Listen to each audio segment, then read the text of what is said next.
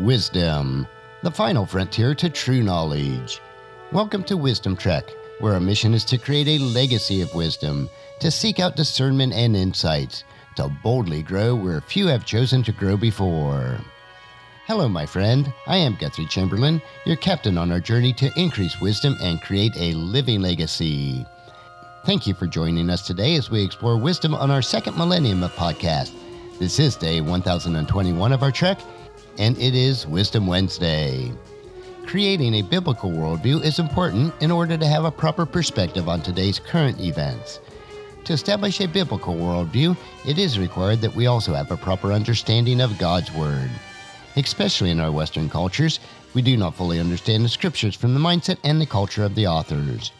In order to help us all have a better understanding of some of the more obscure passages in God's Word, we are investing Wednesdays reviewing a series of essays from one of today's most prominent Hebrew scholars, Dr. Michael S. Heiser. He has compiled these essays into a book titled, I Dare You Not to Bore Me with the Bible. When we read in the Bible about taking the gospel to the ends of the earth, what was the mindset of the apostles who wrote it, and more specifically, Paul? Today's essay, we will explore destiny and destination. Paul felt it was his destiny to reach the end of the known world, which made his destination Spain.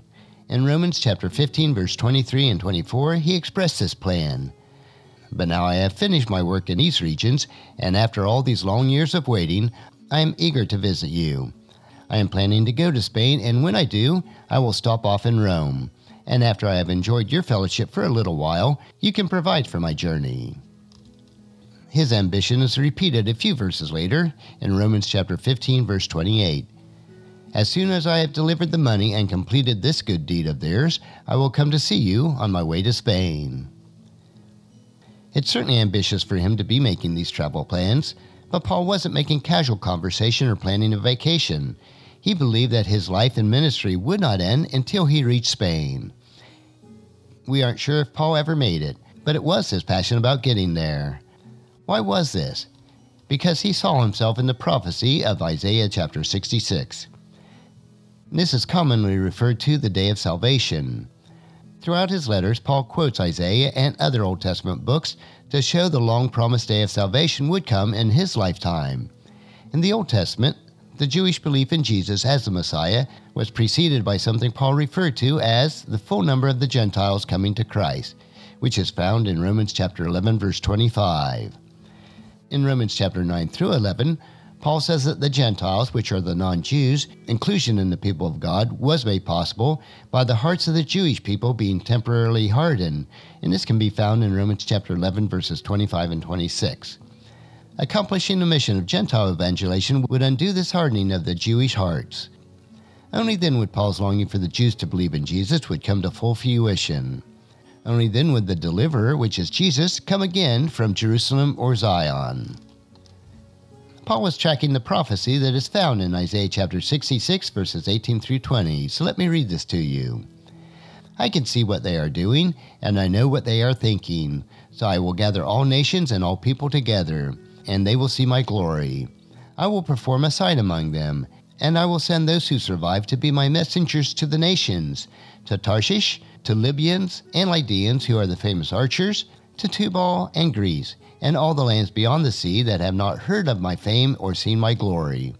And they will declare my glory to the nations. They will bring a remnant of your people back from every nation. They will bring them to the holy mountain in Jerusalem as an offering to the Lord. They will ride on horses, in chariots and wagons, and on mules and camels, says the Lord. The conversion of the Gentiles would result in the Jews from all the nations returning to the Lord. There was also a sign given Isaiah which Paul saw. Paul interpreted Isaiah chapter 66 through Christian eyes. The sign that he saw was the virgin-born Jesus, which is found in Isaiah chapter 7, verse 14. All right then, the Lord himself will give you a sign. Look, the virgin will conceive a child, and she will give birth to a son, and will call him Emmanuel, which means God with us. At Pentecost, the Jews whose ancestors were exiled to the foreign nations came to Jerusalem from all those nations. They witnessed the sign of the Holy Spirit coming upon the disciples. They heard the gospel miraculously in their own language, and they believed, which is recorded in Acts chapter 2. Returning to their countries, nations scattered throughout the Mediterranean, they spread the word to the Gentiles. When we read Acts chapter 2 carefully, we will see that the nations listed there moved from the east to the west, beginning in the region where the Jews were first exiled. Paul's missionaries' efforts began the geographical midpoint of those listed nations and moved westward. But what does it really mean to the ends of the earth? Spain is where Paul wanted to go, and this was the location of the ancient Tarshish, which is listed in Isaiah chapter 66:19. This was indeed the end of the world according to the thinking of Paul's time. When Paul wrote Romans, he and the other believers had taken the gospel to every region in Isaiah 66, every region that is, except for Tarshish, which was Spain. Paul believed that his mission was to bring the full number of the Gentiles to Christ, and his salvation of the fellow Jews would be fulfilled once he reached Spain. His focus was evident when he and Barnabas were rejected in Antioch, as we are told in Acts chapter 13, verse 46 and 47. And this is how it reads. Then Paul and Barnabas spoke out boldly and declared, "It was necessary that we first preach the word of God to the Jews, but since you have rejected it and judged yourself unworthy of eternal life, we will offer it to the Gentiles. For the Lord gave us this command when he said, I have made you a light to the Gentiles, to bring salvation to the farthest corners of the earth." For Paul, reaching Spain was about the gospel being fulfilled. There was no other option. This is something that we wouldn't pick up on without reading our Old Testament. And that will conclude our essay for this week. Next Wisdom Wednesday, we will continue in the New Testament as we look at Dr. Heiser's next essay titled, A Female Apostle. I believe that you'll find this another interesting topic to consider as we build our biblical worldview. Tomorrow we will continue with our 3-minute humor nugget that will provide you with a bit of cheer, which will help you to lighten up and live that rich and satisfying life.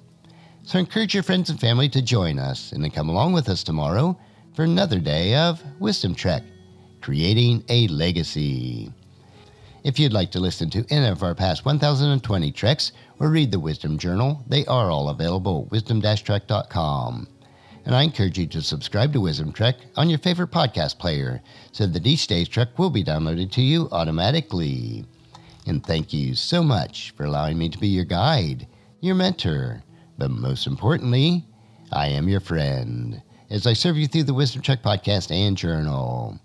And as we take this trek of life together, let us always live abundantly, love unconditionally, listen intentionally, learn continuously, lend to others generously, lead with integrity, and then leave a living legacy each day.